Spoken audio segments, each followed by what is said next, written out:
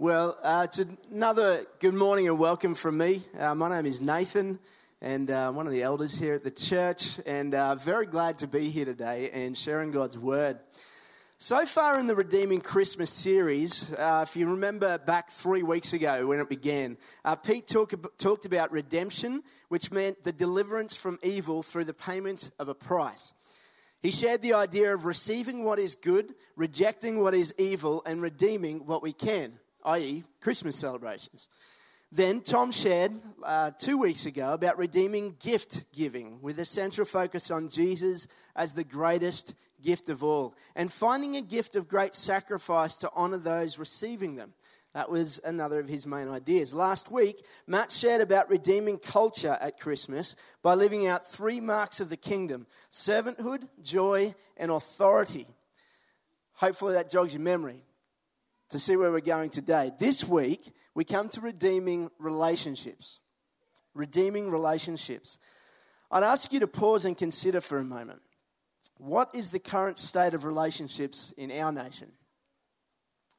And I will pause so you can consider it. With crosses marked on the floor at shopping aisles, masks being worn, 1.5 metre distancing, the conditions that we find ourselves just in the day-to-day life, I think have had a marked impact on the way that we physically, at least physically, relate to one another, but also how we relationally, personally relate to one another. As we've walked through the last 12 months, I've sometimes found myself wary of people, going, I can't get too close. What if I share something with them, or what if they share something with me? It sort of makes you wary of people when, previous to that, you weren't wary at all. You could get on with life quite normally. Well, my aim this morning is to share the Word of God, minister His grace, and to help us to seek relationships, even now, through the lens of faith in our Saviour. So in concert with Peter's words, to keep adding to your faith virtue, and to virtue knowledge, and to knowledge self-control. I know that many relationships are strained at present, and I'm aware that within our church body, most, if not all of us, have been working really hard to navigate our way through what's been quite a challenging time relationally. So this morning, I'm not making a political statement. Rather, we gather together as the church today, and in this setting, we want to keep returning to our Good Shepherd. I want to do that by talking about an idol, the birth, and the mandate. So first of all, an idol. This idol, I'm going to name personal autonomy. And the reason I raise it is because I think at the core of relational difficulty, this can perhaps pop up. This can be a glaring temptation. Another way of describing this idol is a person who says, I will be sufficient on my own, or seeking after self-sufficiency, apart from God. There was once a wild warthog, a meerkat, and a lion cub. This wild warthog and the meerkat were buddies living free and easy lives on the plains of Africa. They had no worries. They could go wherever they liked. They stumbled upon a down-and-out lion cub whose life had almost ended. Vultures had circled. They were sitting around this lion cub. I'm guessing you've worked out who I'm talking about. The Lion King, that's right. Timon the meerkat and Pumbaa the wild warthog approached Simba, who's trying to escape something terrible that he thought he had done. As the ever-wise Timon listened intently, he piped up with the following advice. Look, kid, bad things happen, and you can't do anything about it, right? Simba, right. This point, when the world turns its back on you, you turn your back on the world. Timon's reply. Well, at this point, Simba asks a good question. Or he makes a statement, sorry. He says, well, that's not what I was taught. Which is a great pausing thought. It's not what I was taught. Suddenly there's this opposing viewpoint coming smack bang into his life. Then maybe you need a lesson. Repeat after me. Hakuna It means no worries. In other words, turn your back on the world and don't worry about anything. Now, this may seem like okay advice, right? But as you continue to see this unfold, what it actually meant was just live the way you want to, forget about the world behind you, and do whatever you like, wherever you like, eat wherever you like, live wherever you like. It's a carefree life. Now, this seems so promising, right? But I think relationally, this is the very essence of this idol of personal autonomy. The idol of personal autonomy, I would say, is a raging temptation right now, and its promises will always underdeliver and wreck your soul. But in case you think it's something new, no, we're not alone in our struggle. Humans have been struggling for autonomy since that fateful day in the garden called Eden. Whether it be bodily autonomy, knowledge autonomy, autonomy through self-sufficiency, or children fighting for autonomy as they disobey their parents. To help us, as they disobey their parents, this chasing autonomy will certainly affect the way that we relate to our Creator and to our neighbours. To help us understand, let's cast our minds back to the garden called Eden. In his book, Awe, Paul Tripp reflects on what happened to Eve in the Garden of Eden. He says this: the passage notes that Eve saw that the tree was to be desired to make one wise, verse 6. Now let this sink in. To be desired to make one wise, Eve was enjoying close, personal, loving daily communion with the one who is wisdom. She was in fellowship with the most awesome source of wisdom that ever existed or would ever exist. She didn't need wisdom. The garden wasn't a place of wisdom famine. So what then was Eve seeking? What kind of wisdom vision had captured her awe? The serpent was selling Eve autonomous wisdom. That is, wisdom that would no longer depend on God as its source. So instead of awe of God producing in her a submission to his wise will, awe of independent wisdom caused her to rebel against God's will. My proposal here is that the most devastating loss was not that Eve took the bait of autonomous wisdom, but actually it was that the once perfect, truly free relationship with her Creator was now severed. Up until now, she couldn't be happier.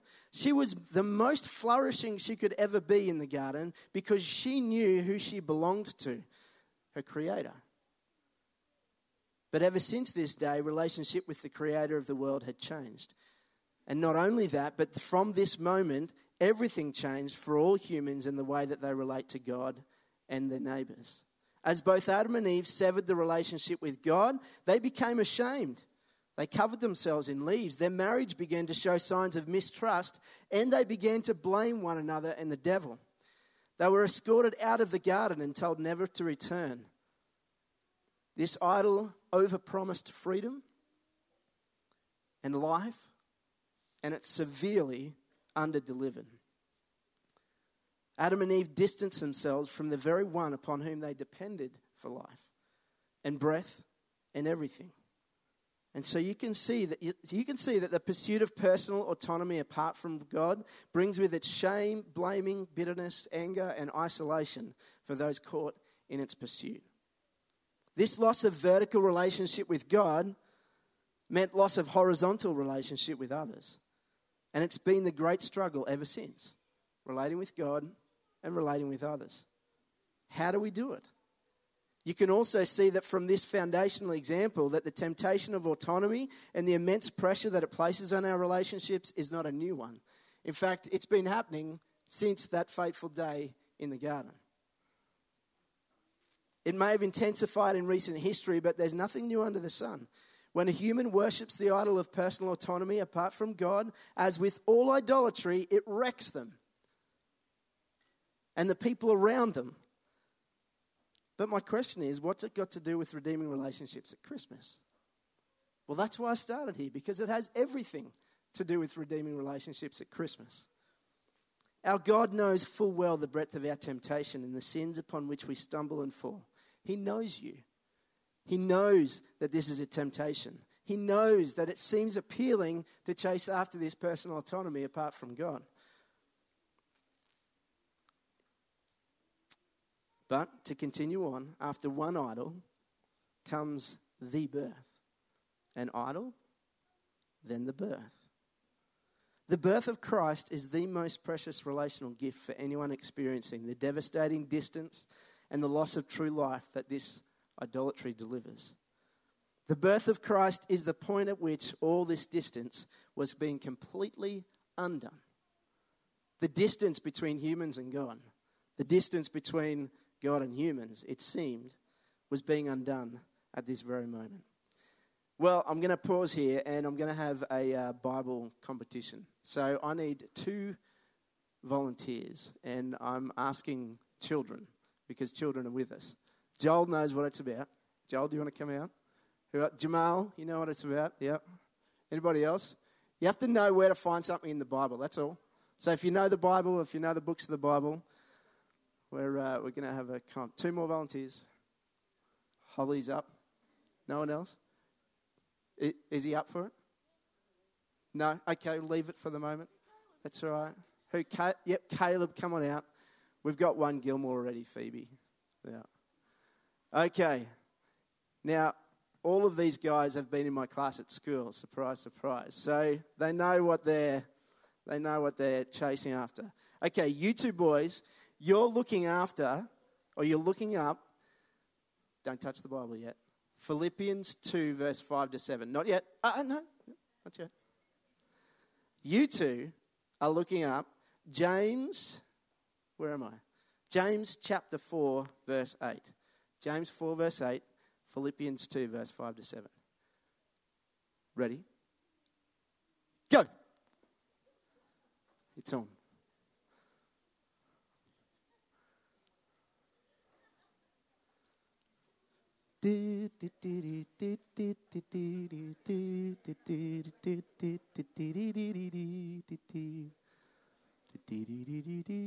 Philippians 2, James 4.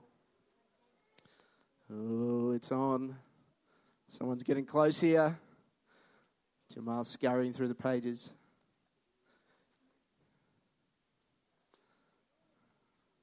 If it's in year 4. Oh, Jamal's got it. Bible's on his head. Well done, Jamal. Now, Jamal, you know my rule. You can either choose to read it or pass it on. What do you want to do? You might pass it on. All right. Well, Joel's going to score the read this time.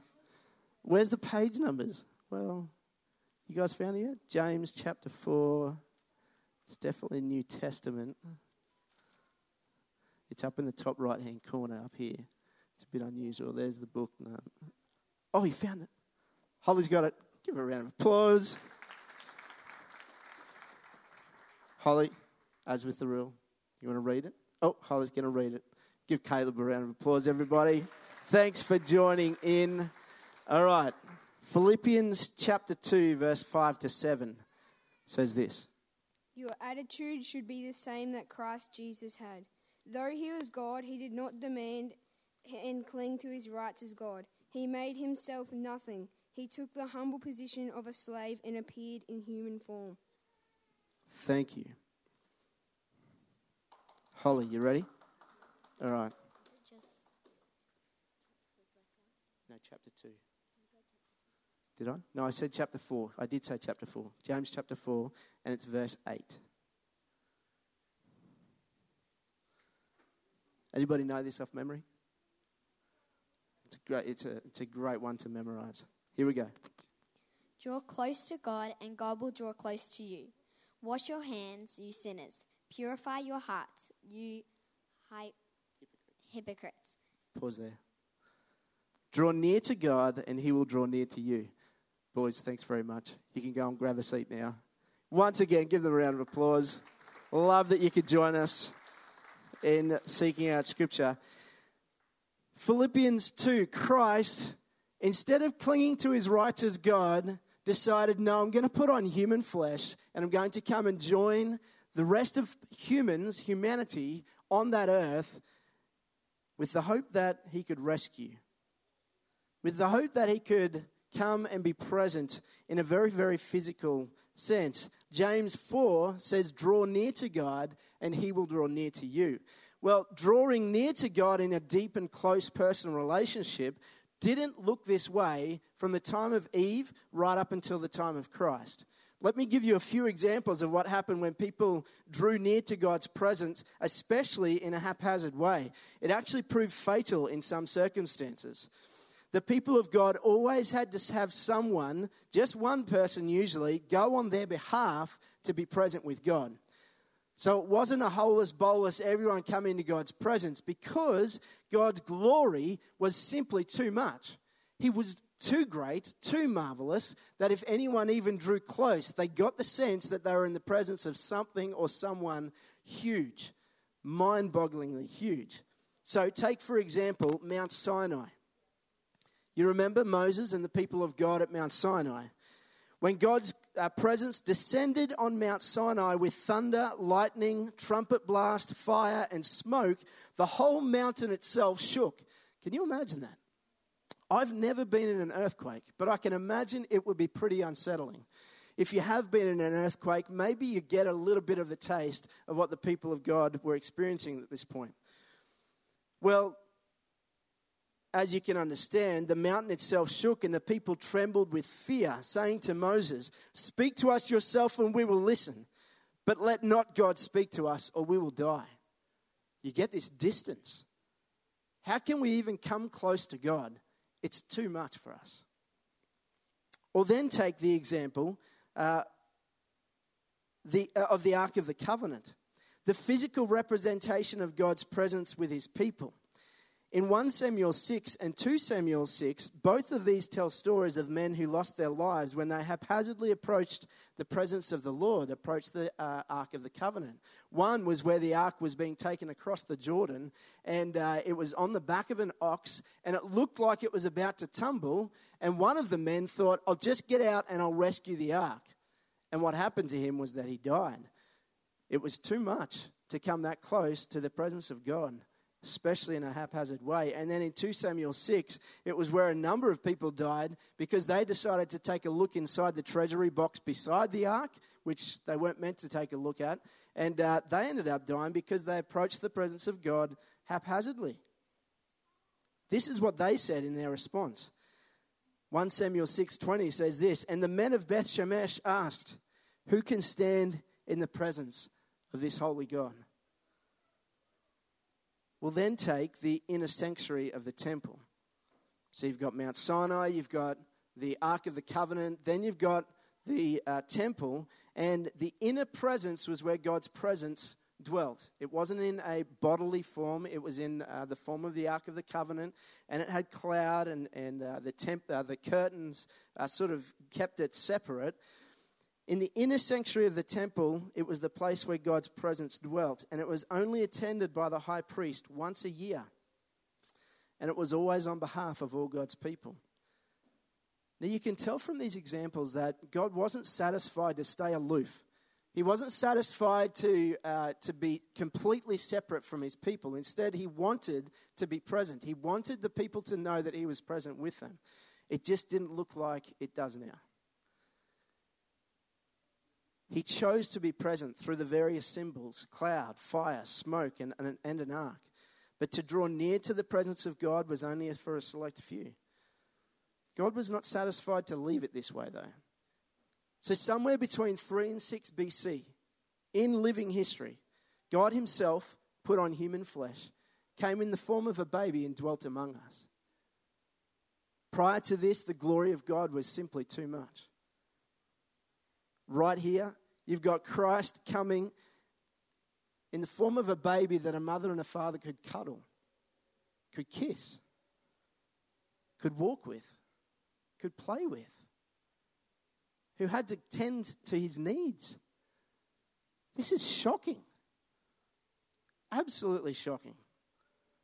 That the God of the universe would do this. He grew up as a man that people talked with, that people ate with, and who people ultimately killed. Why? One reason is so that we could draw near to him.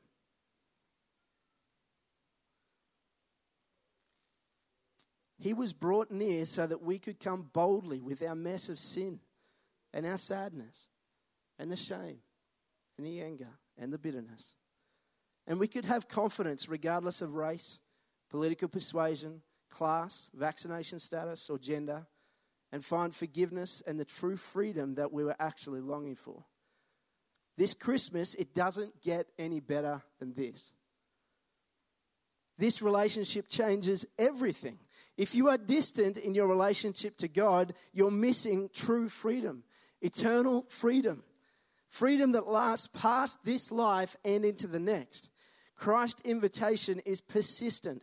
Come to me, all you who are weary and heavy laden, and I will give you rest. If you drink of the water that I give you, says Jesus, you will never thirst. But the water that I will give him will become in him a well of water springing up to eternal life. John Piper puts it this way: we are cripples leaning on the cross-shaped crutch of Jesus Christ.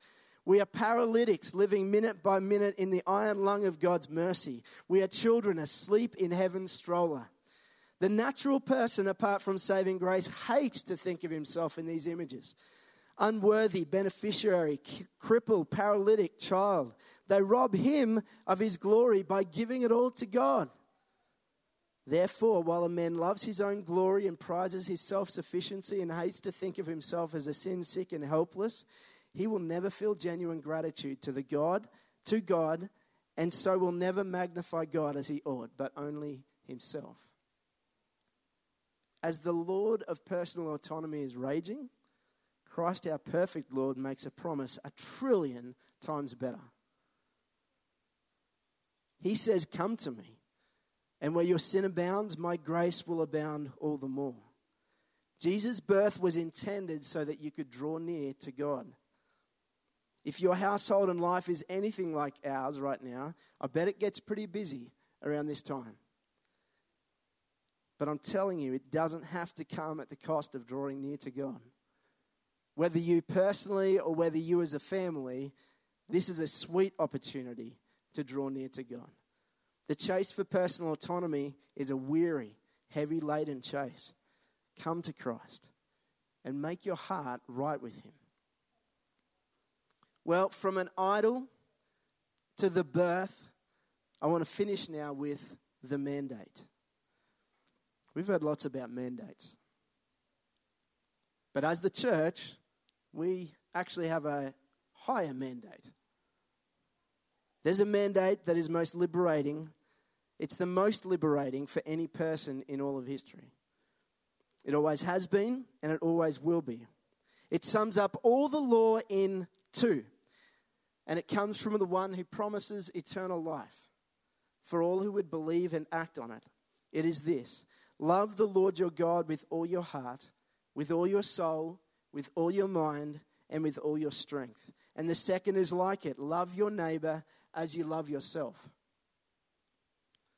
As you abandon the idol of self-autonomy and its destructive promises and fulfill the mandate of Christ, it naturally affects the way that you relate with others. God, your Father, becomes your hope and your life and your joy and your peace. And you can't help but draw near to your neighbours in love. This is where you get to redeem relationships. For many people, Christmas can be a time where relationships with others, both family and friends and neighbours, are placed under pressure. After drawing near to God, you find ways to draw near to your neighbours in love. Be creative. Be generous. Be courageous. I'm going to give just 5 possible ways to redeem relationships this Christmas. It's clearly not exhaustive, but it makes a good start. So number 1, have a meal. Tim Chester, in his book A Meal with Jesus, made the claim that during Jesus' ministry years, he was either coming from a meal or going to a meal. Hospitality for Jesus was something significant. The claim against Jesus was that he was a glutton and a drunkard. So clearly he had plenty of meals all the time with lots of people. And in this way, as we get to image Jesus this Christmas, you get to lean out towards people in a way that possibly the rest of the year you don't get a chance to. The idea is that you would continue to do it to image Jesus throughout the year. If you have a home, invite people into your home where possible. If you have money in your budget, take someone out for a meal. If you have a barbecue, invite someone for a barbecue. Find a way to connect with people relationally at this time of year in particular, and give them the gift of faith or hope or joy or peace that comes from Christ. Find a way to do that. Maybe it's a little tract. Have a meal with them and share a tract about the hope of Christ this Christmas. If anything, the hope of Christ is a shining light right now in our fractured society. Number 1 was have a meal. Number 2, make plans to worship God and make them clear to others. It's always possible that if you don't, someone else will.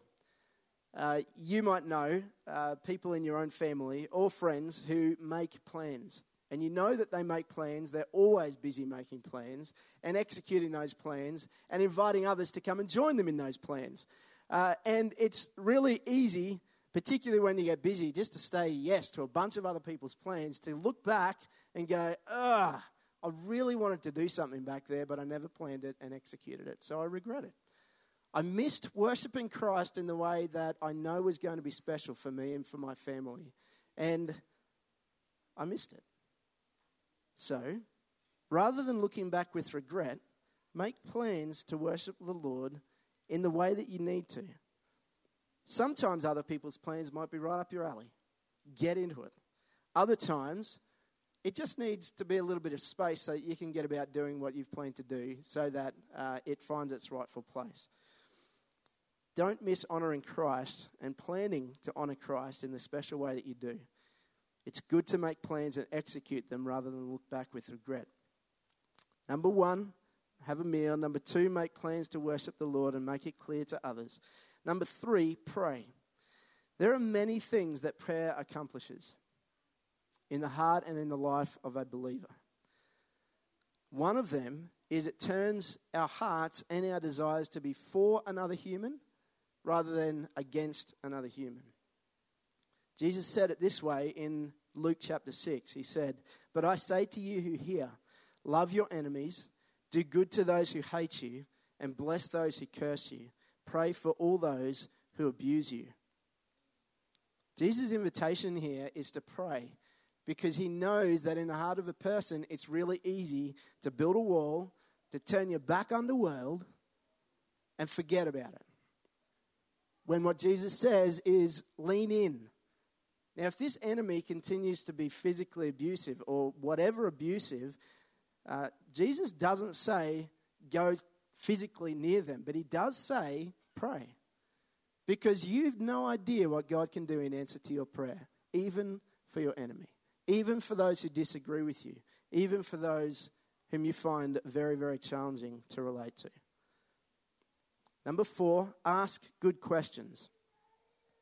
In the recorded conversations of Jesus, he is a master at asking questions.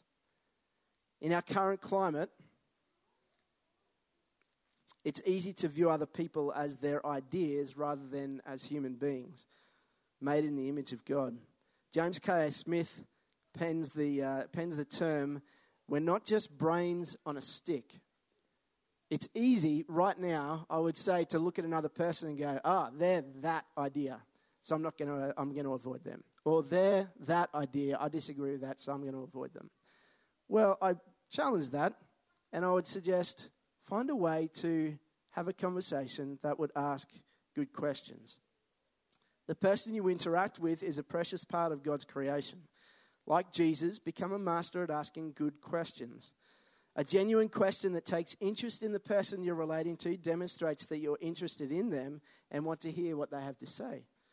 This is particularly true when a family member or friend or neighbour make a big claim that you actually may disagree with. Before you go into bat for your side of the argument, ask a question and be genuinely interested in what you hear. One of the priming questions that I remember being taught earlier on in my teaching career was, what do you mean by ... So if a person makes a claim, rather than going in and heating up the argument, why not ask a question? What do you mean by that? Can you help me understand? I'm actually interested in what you have to say. Sometimes it can be incredibly disarming and the person feels confident to be able to actually have a conversation with you. Sometimes it means that they haven't thought out well what they actually mean by that, and it opens up an opportunity for you to share some thoughts. Ask good questions. Take a genuine interest in the people around you. They are more than brains on a stick. They are humans made in the image of God. And finally, set a time. We're finite creatures living in a finite world. In some relationships, you know that the longer you spend there, the more the relationship spirals. You also know that the more tired you become, the less patient, wise, and loving you become. Be wise and intentional about setting times and boundaries where they are necessary. When it comes to younger children and summer holidays, I'm sure you'd all agree, the evening time is the best time to be outside playing around or having a barbecue with somebody. But that often can turn into late night after late night after late night. And you know that the relational dynamic, even in your own household, becomes pretty messy as everybody feels the weight of being tired. Set a time and be willing to maintain it. Any parent knows this has a compounding effect on the relational dynamic in the house. Be wise and intentional and set times. So there you go.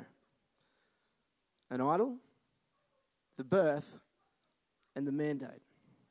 I'll ask the band to come and we're going to sing in worship to our good Lord again. As Christmas time approaches, we gather with friends and family and enjoy many traditions with our children.